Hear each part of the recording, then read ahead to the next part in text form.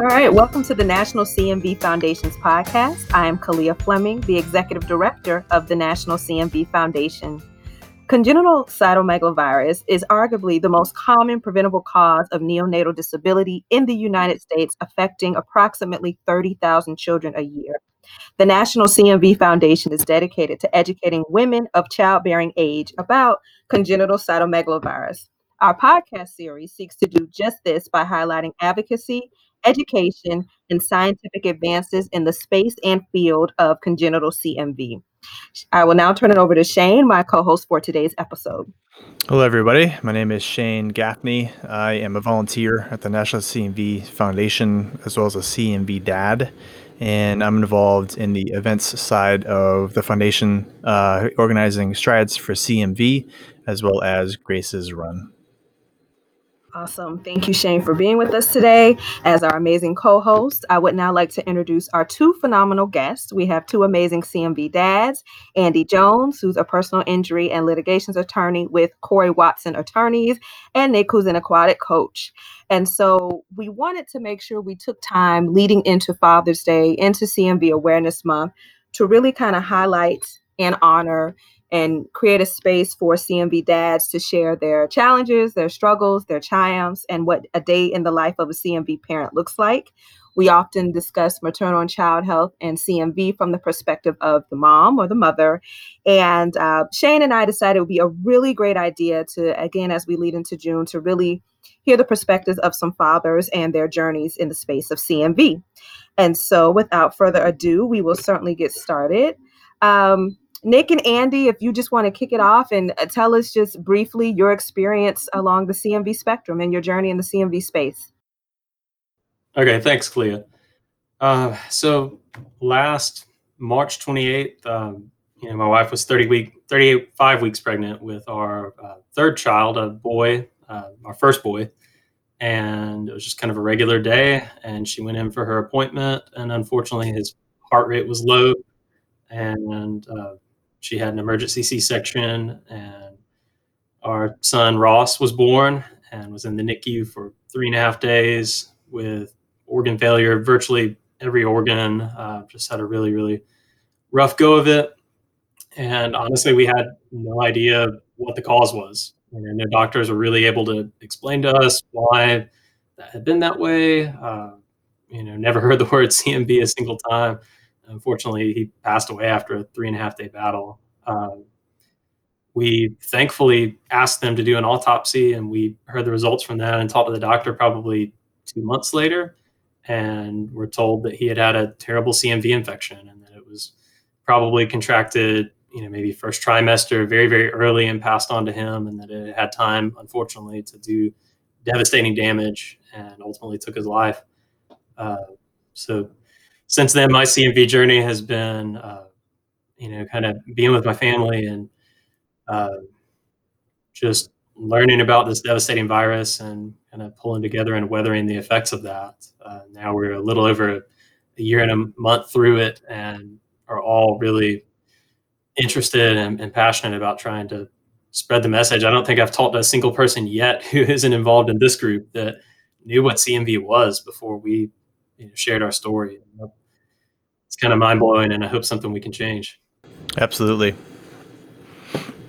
What about you, Nick? Yeah, my story is our daughter Isla was born in May of 2017, so 3 years ago now, and everything was normal with her birth. She was born asymptomatic, and just about before she turned one was kind of the first signs of things where we had some family members that had watched her when my wife and I were both out of town, and dog had barked near her head and she hadn't responded to it, and pan had dropped in a kitchen and she hadn't responded to it.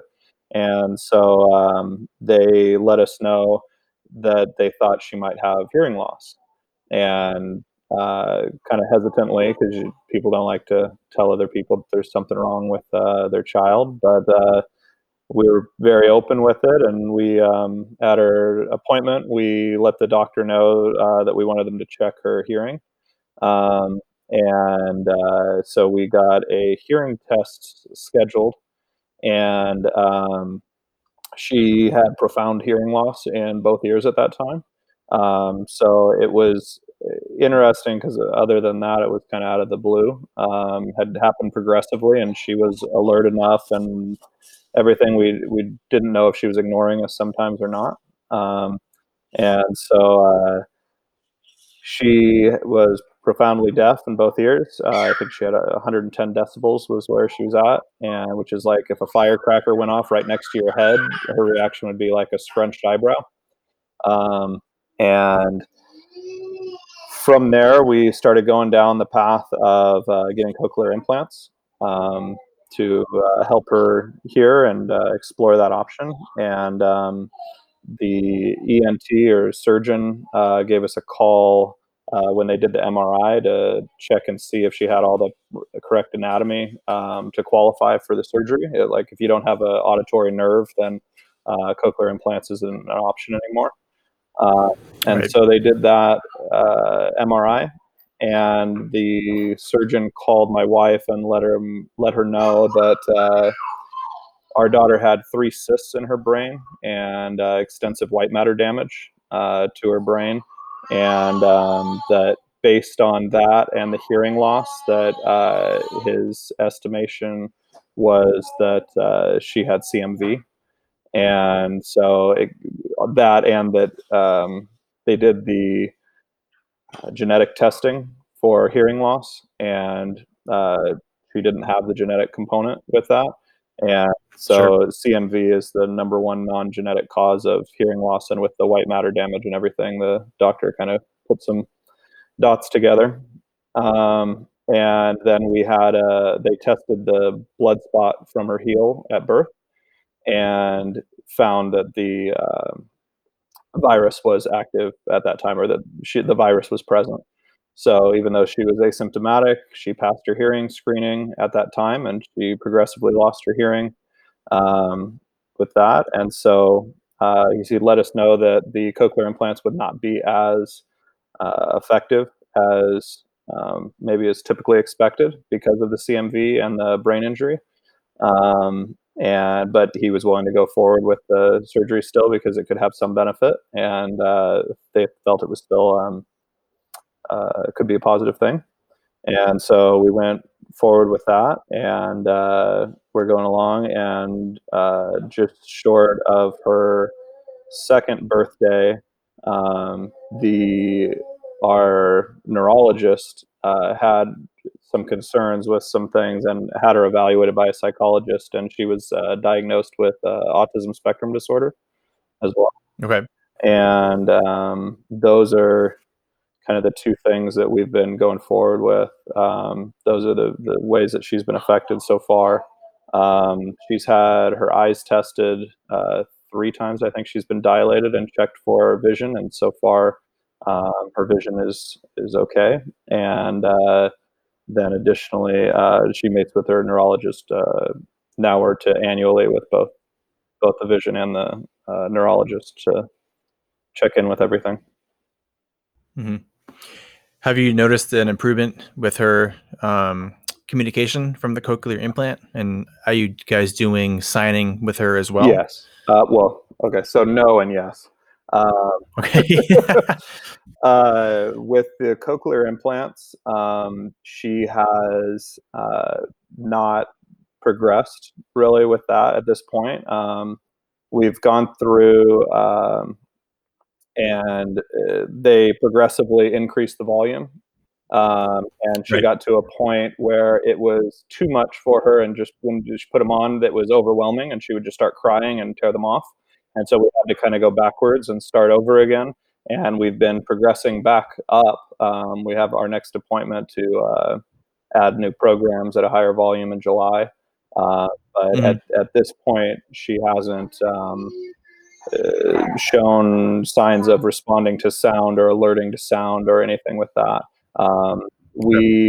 When we were deciding to get the cochlear implants, something that was we chose to do a total communication, where we're learning ASL as well. We have ASL instructors through the DHHS, the Hard of Hearing Yep. Services, was Sure. coming to our house, and now we are doing Zoom sessions with because of Yep. COVID-19. Yep. So we're learning ASL. She was picking it up, or some things up at first. She had gotten to maybe 10 or 12 signs that she knew, and then she regressed, and is to the point where right now she signs all done a little bit, and she signs please.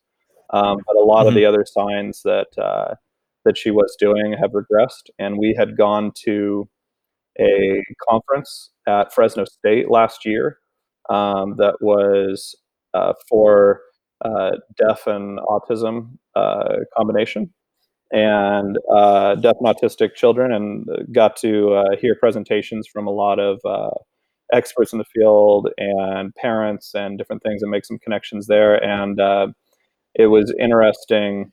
Um, they had some slides that showed like deaf children express this way, autistic children express this way, and the combination expresses this way. And it was a lot of the things that we'd observed with Isla, and that we also specifically asked a lot of the teachers that are at schools of the deaf and different things, if they had children that their deafness was caused by CMV and such, and they were all very familiar with that, and they said it's fairly common.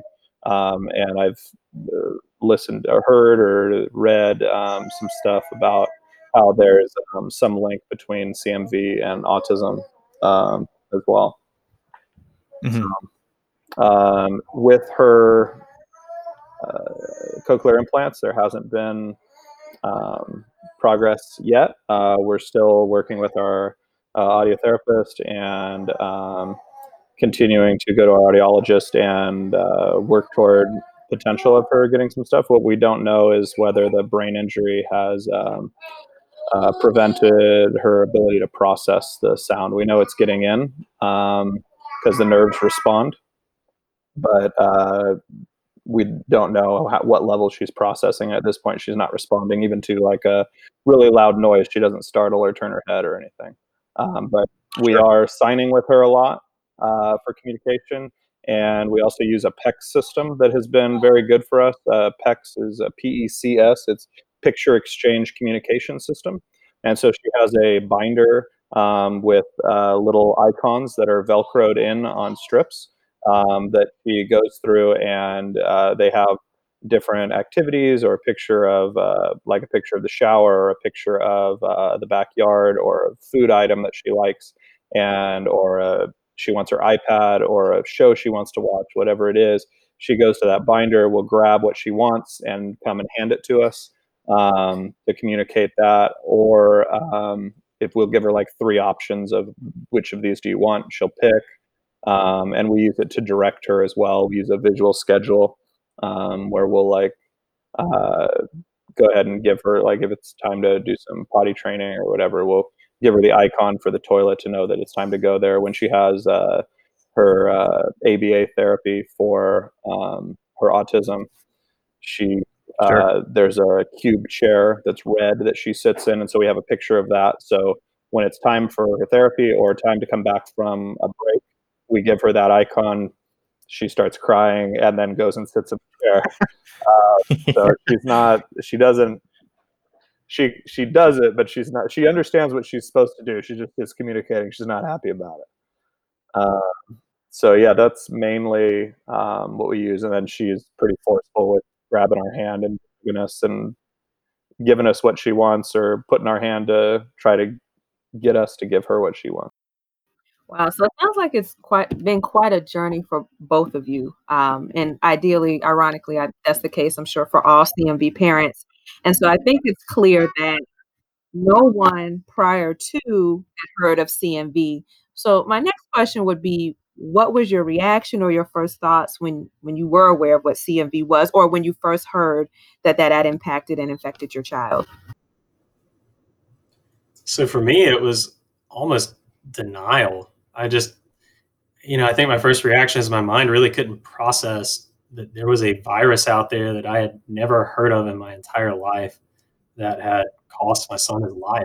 I just, could barely even begin to fathom it. And then, probably some anger after that, and just, for the same reason that we, had done all the things right that you try to do to, help your pregnant wife and the unborn baby be supported. And, a virus that ultimately should be so preventable. Yeah. And that's what we hear a lot from. I've not heard one parent yet who said they actually were aware of what CMV was prior to. So unfortunately, that has been consistent throughout all of my conversations, having started with the organization not too long ago.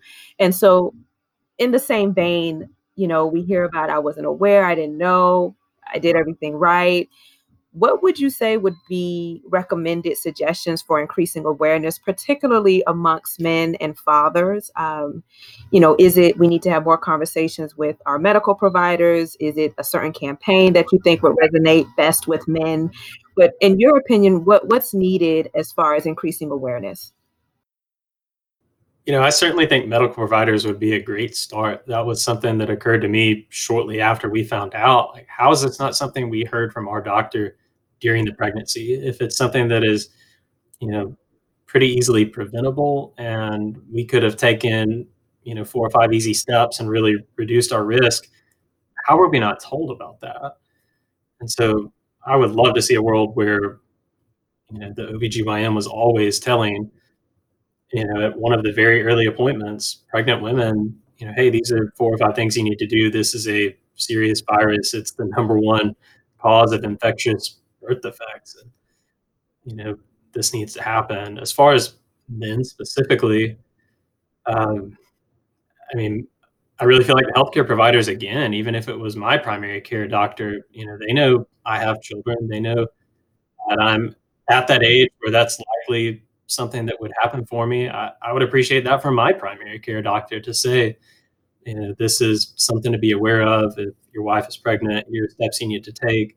I know this seems like a low percentage chance, but you need to be aware of it. Absolutely. Yeah, I would echo that definitely with the healthcare providers at all the appointments that you go to. I mean, it was our first child, and so I mean, we're going to the appointments. We're listening to everything that the OB and our doctors are recommending and telling us. I mean, and we got lots of packets and different things that had, hey, here's if you want to test for Down syndrome, if you want to test for this, if you want to test for that, and there's all these things that are very low percentage, and I don't know the exact numbers as to whether they're higher or lower or roughly the same as CMV, but so many things that have a very low occurrence, they have tests for, and they're also able to just provide a lot of information. You get a packet that has a paper on this possible thing, a paper on this possible thing,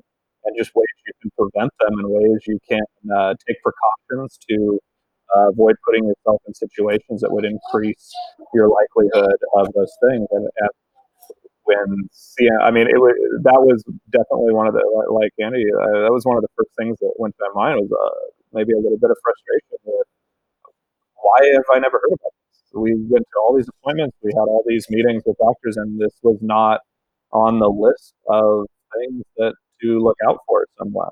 And I mean, second thing I've heard more recently, just health classes in general. We learn a lot about in high school and college if you're taking health classes of all the different diseases or chronic illnesses, birth defects, different things that can occur. And I've never had heard of it. And like you guys have said, I haven't come across anyone who's heard of it, save for one other person. And it's because they had a daughter who was deaf also. And we knew that she was deaf. And she let us know that the cause of her deafness was CMV. And so that was the first time we'd ever heard of that or known that. Yeah, I think that's a super common thing that we've all mentioned. I'm the same boat as you guys are too with my wife. And that's kind of where this whole podcast idea came from, and everything that we're doing now for like events and just trying to raise awareness for CMV, which is kind of strange. We have to raise awareness for it because of everything you mentioned, how common it actually is. And I'd argue that it's actually more common than even it is because nobody tests for it. So who knows how many deafness and other things that are out there that are caused from CMV, but were never tested and actually quoted as CMV. So I bet it's way more common than we give it credit for. But that's a good segue to the next question. Is kind of, I'll start with you, Andy. What are some of the things you've been doing in your personal life to try to raise awareness for CMV over the past year or so? Yeah, absolutely. So, we didn't do a whole lot for the first, 8 months to a year, just because it was an awful lot trying to get over just everything that happened and processing it within our family. And Ross was our third child, so we had two little girls, Violet and Lucy, who already were expecting a little brother, and had to help get them through understanding that baby Ross couldn't come home and that it was because of a virus. And so I think that was kind of our first level of spreading awareness, even just within our family. Certainly then it was our extended families and friends, and talking to them about CMV. And I've since had several really close friends and family actually that have had babies in the last year, and I definitely wanted to make sure that they knew. And so for us, it's been more of a fairly intentional word of mouth, just talking to everybody we know, making sure that at least in our sphere of influence, there's nobody who has not heard the words CMV. Beyond that, though, that's why I reached out about trying to get involved with the foundation. Actually, it was right at our son's 1-year birthday that I got to thinking, it's time. We've got to get involved and do something to spread the word beyond just our sphere of influence. I feel like we've probably told everybody that we know, locally here more than they want to about CMV. Right. So, it's time to see if we can have a bigger impact. And it's all about the foundation, and love the cause, and hope that we can, have an impact maybe on medical providers locally and nationally. Absolutely. What about you, Nick? Have you tried to do anything to increase awareness for it? Definitely word of mouth and talking to our friends, family, and making sure that they're aware. Anybody we know that's having a kid, letting them know some of the things to be aware of and careful of, and just trying to spread some awareness that way and have them look into it. Additionally, with that, we've just recently started getting kind of more involved with things. My wife is the California ambassador for National CMV and is getting involved with that. And we have a lot of discussions about different ideas for campaigns and things just locally in our city and county, as well as for statewide in California here. And so, definitely, one of the biggest things that I think would have been, even if we'd never heard of it with anything, is just getting some literature in OB's offices, so that if you're sitting waiting for the doctor to come in, that it's one of the flyers that are sitting there that you grab and kind of look at and glance over, and just have some level of awareness of different things of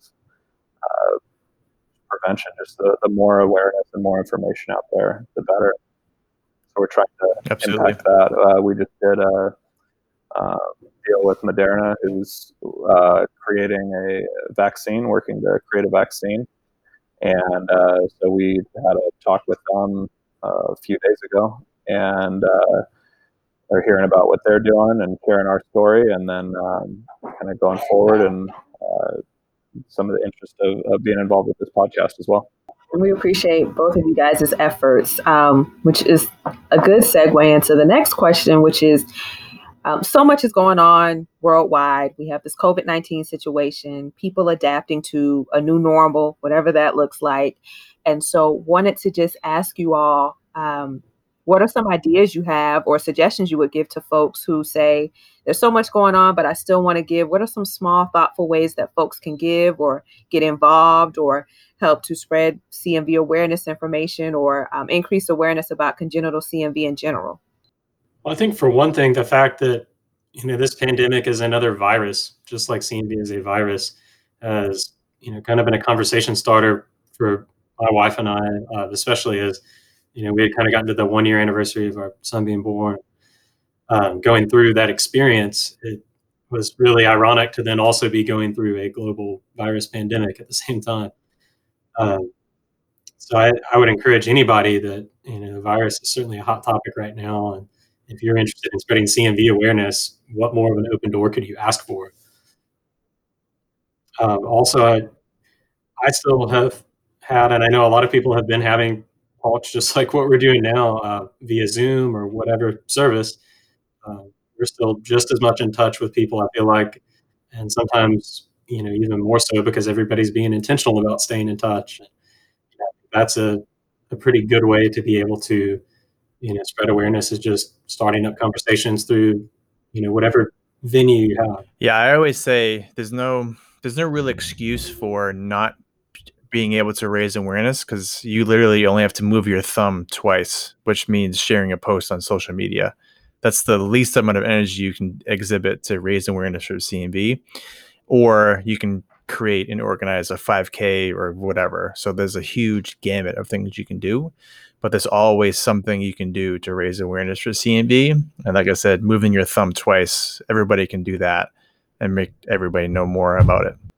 Yeah, I would agree with what you were saying, Shane, about just social media. I think is probably the best and fastest way to get things out to different large circles of people. I know when you share something out, all your friends and people you interact with are going to see that. Any of them that like that or comment on it, it's going to pop up in their friends' streams that they commented on this or liked that. And there's all kinds of random connections and things that can be made with that. And just getting something that somebody maybe looks at and goes, "Huh, what's that?" And I think that's how it starts. It's just social media, I think, is probably the easiest way to reach a lot of people quickly, especially with if you're asking family, friends to share different things and help raise awareness. And I think coming up on June will be a good opportunity to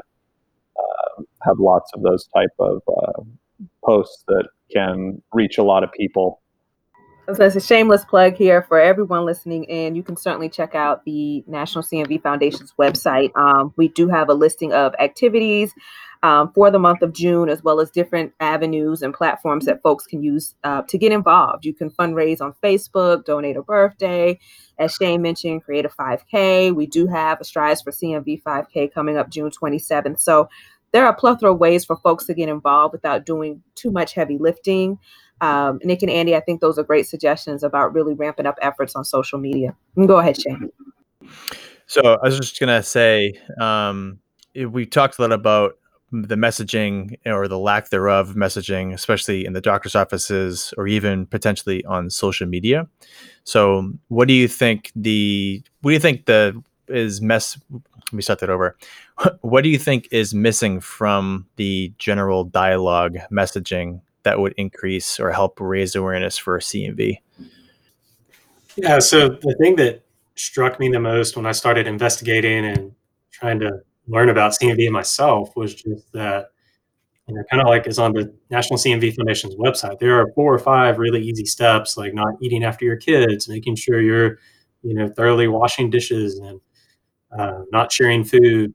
I know I'm missing a couple, but those, easy steps that you kind of hopefully just build in and embody as a common practice once you learn about them are such a great starting point.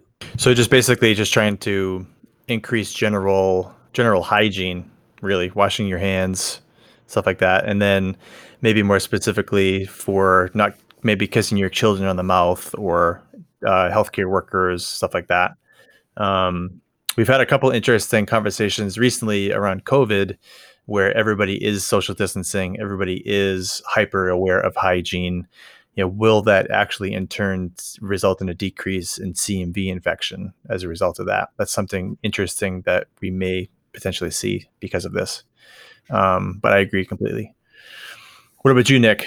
What kind of things do you think are missing from the whole dialogue right now that would help raise CMV awareness? I think that I would agree with Andy that a lot of it is just hygiene in general and just awareness of things.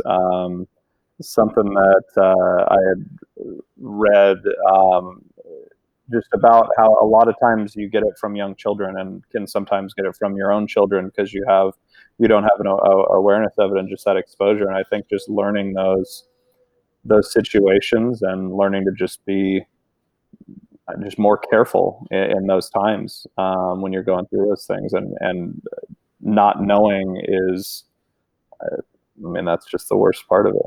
Awesome. And I would like to add to, as an extra push or leverage, our job here is to make sure we really increase awareness. And then once folks do know, making sure that they have the skills necessary to be proactive in having these conversations with their medical providers. Andy, as you mentioned, and having these conversations with your family and friends. We definitely want to move it from increasing awareness to actually action. And so we hope to really equip folks with, okay, I know what this is, or I know somewhat of what this is. And now, I need to ask these questions or look and do more research or what have you. So thank you all for those points. I think something key that I wanted to definitely mention when we were organizing and planning and brainstorming about this podcast is, where do men go for resources or support after hearing or learning about CMV? You hear a lot of groups online for mothers and women. So are there any particular resources that you wish existed for men when we have this CMV conversation, or that you are aware of? So for me, I can't say I'm aware of any great resource, honestly, as far too many men probably do. After I learned about it and was kind of going through that hard time, I dealt with a lot of that internally, which I know is not always the healthy thing to do. I think having an obvious CMV like dad's group or some resource there for men that when as we oftentimes do, we search online trying to get some answers. If that wasn't a readily available option that you almost couldn't help but see, I think a lot of men would take advantage of that and benefit from it. Yeah, for me, I definitely went online and looked at just medical information in general about it, and found organizations like National CMV that had more stories from other families and more information, more personal. There wasn't anything specifically for dads, and like Andy said, I think I internalized a lot of it. And for us, one of the things that, I mean, I kind of feel like is almost kind of still the situation to some extent. We're starting to settle into somewhat of routine, but at the same time, like, there's just always a like, okay, what's next? What do we need to do next? And I think that might not be specific to a parent of just a kid with CMV. I think that's any parent is looking to do whatever they can for their kid to help them be healthy and successful in whatever way you can. And that with us and our daughter, there's just a lot more. What's the next appointment? What's the next thing? For us, we live in the Central Valley, and our neurologist and our audiologist are both in the Bay Area in Stanford, and it's a 3-hour drive each way. And so it's a lot of planning the next trip, planning the next appointment, getting her to all the different therapies and different things in her team to help her progress and be as successful as possible going forward. So I think that that's something that I didn't always take enough time to reflect on what I was going through and what maybe we were going through as a family. I definitely did a lot of listening for my wife and talking her through different things. But for me, I think that in a lot of respects, kind of shut off the emotional aspect of it and just focused on the practical. What do we need to do next? What's next? What's next? What's next? And just very kind of goal oriented with that. And I think having a group or resources specifically to help process that and go through all the emotions with it. I don't think I think I gave myself a lot of time to grieve the somewhat like the changes that we were going through and kind of the new normal of things. It was just kind of one foot in front of the next and what's coming. So I think some stuff for dads specifically would be helpful and something I'd be interested or willing to participate in to help anybody in the future. Yeah, I noticed that in my whole journey so far too, especially in the very beginning, where obviously we were both very emotionally distraught when Grace was born, but my wife was extremely distraught when she was born and really wasn't in the right mindset to really make those decisions. And like you said, I was able to kind of shut my emotions off, which wasn't healthy, and just focus on objective data, objective decisions, what is going to benefit Grace the most next, and just move on to the next thing. And I probably didn't process it for a good 8 to 9 months. I just kept on rolling with the punches and kept on going through it. But if I wasn't proactive with my research in, getting to the CMV Foundation, reading research articles, reading white papers on CMV, my decision making would be completely just guessing, basically. So I agree with you completely. I think education is crucial for anything, but education is really crucial, I think, for dads because we tend to be the ones making the decisions in the very beginning of treatment, at least in my experience, just because we are able, not to sound like a total tough guy, but we are able to potentially shut off the emotions and just focus on what's next. I think something else that I would add as the end of it is I know that with my wife, she blamed herself a lot. And she felt and still feels, she definitely felt a lot of guilt about that this was something that she did that was her fault that at some level. And I think resources of understanding that that's going to be a natural part of the process for the wives and the women that are going through that. And so resources to help dads understand that and help explain that. I mean, a lot of things, just making it as clear as possible that it's not something that you did out of willfulness or anything. I mean, we didn't know. And you can't blame yourself for going through and doing everything that we knew to do. And I think that that's a tough thing, and that's something that the dads on the end of it, as a couple, there's a lot of helping the moms kind of go through that feeling of responsibility. Yeah, I couldn't agree more, and I resonate with that completely. Yeah, and that's something that I am working with Kalia on a lot from a foundation's perspective, which is why we're doing this podcast now is, what can we do to educate dads and maybe potentially create resources geared towards dads instead of towards moms, which is obviously crucially important too. But like you said, I mean, on Facebook, if you type in CMV mommies is the first thing that pops up. It's 3,500 members. So yeah, there's a ton of dads in there, but it's still called CMV mommies. It's not called CMV parents or CMV, families, whatever it might be. Yeah. But I mean, we're going to kind of close this out too. So I guess, do you have anything in closing that you'd like to share? Anything you'd like to kind of have as a take home message to our audience? Yeah. I mean, just as a take home, I would encourage everybody to do what they can to spread awareness. This is certainly a cause that has impacted all of us. so heavily. But despite how tough this has been, and I obviously wish my son Ross were here today, but I, wouldn't change him having been here, even with CMV, and having, gotten to know the special child he was, even in the short time he was here. You know, these CMV kids have a lot to offer. And, I just want to send kind of that word of encouragement to anybody who is struggling with CMV or the effects of it. You're not alone. There are resources, people you can connect with, and I would encourage everybody to get involved. Yeah, I would say, I mean, kind of what we've been talking about a lot overall, just information out there and raising awareness. And if you can donate to national organizations or Moderna's out there working to develop a vaccine to help with things, just the more really just sharing the information, sharing the awareness, and working toward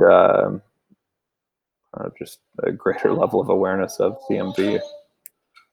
You both bring up some really, really great points, some really good observations, and some things for Shane and I to think about in the foundation as a whole as we really try to move forward and kind of diversify our educational materials, what our parent makeup looks like, definitely getting more fathers involved as well. And so Shane and I, the foundation as a whole, we want to thank you both, Andy and Nick, for your time today. We really appreciate your feedback, your thoughts, your insight. And I really hope this resonates with CMV parents, but especially our CMV dads who may need some additional support or resources. And this kind of just really helped them get through another day. And so thank you all so much for your time. For those listening, we appreciate your time listening. Please make sure you stay tuned and abreast of our activities, especially for June, which is CMV Awareness Month. You can go to National CMV, our website, to get additional information. And so with that, we want to thank everyone for listening in and have a great evening.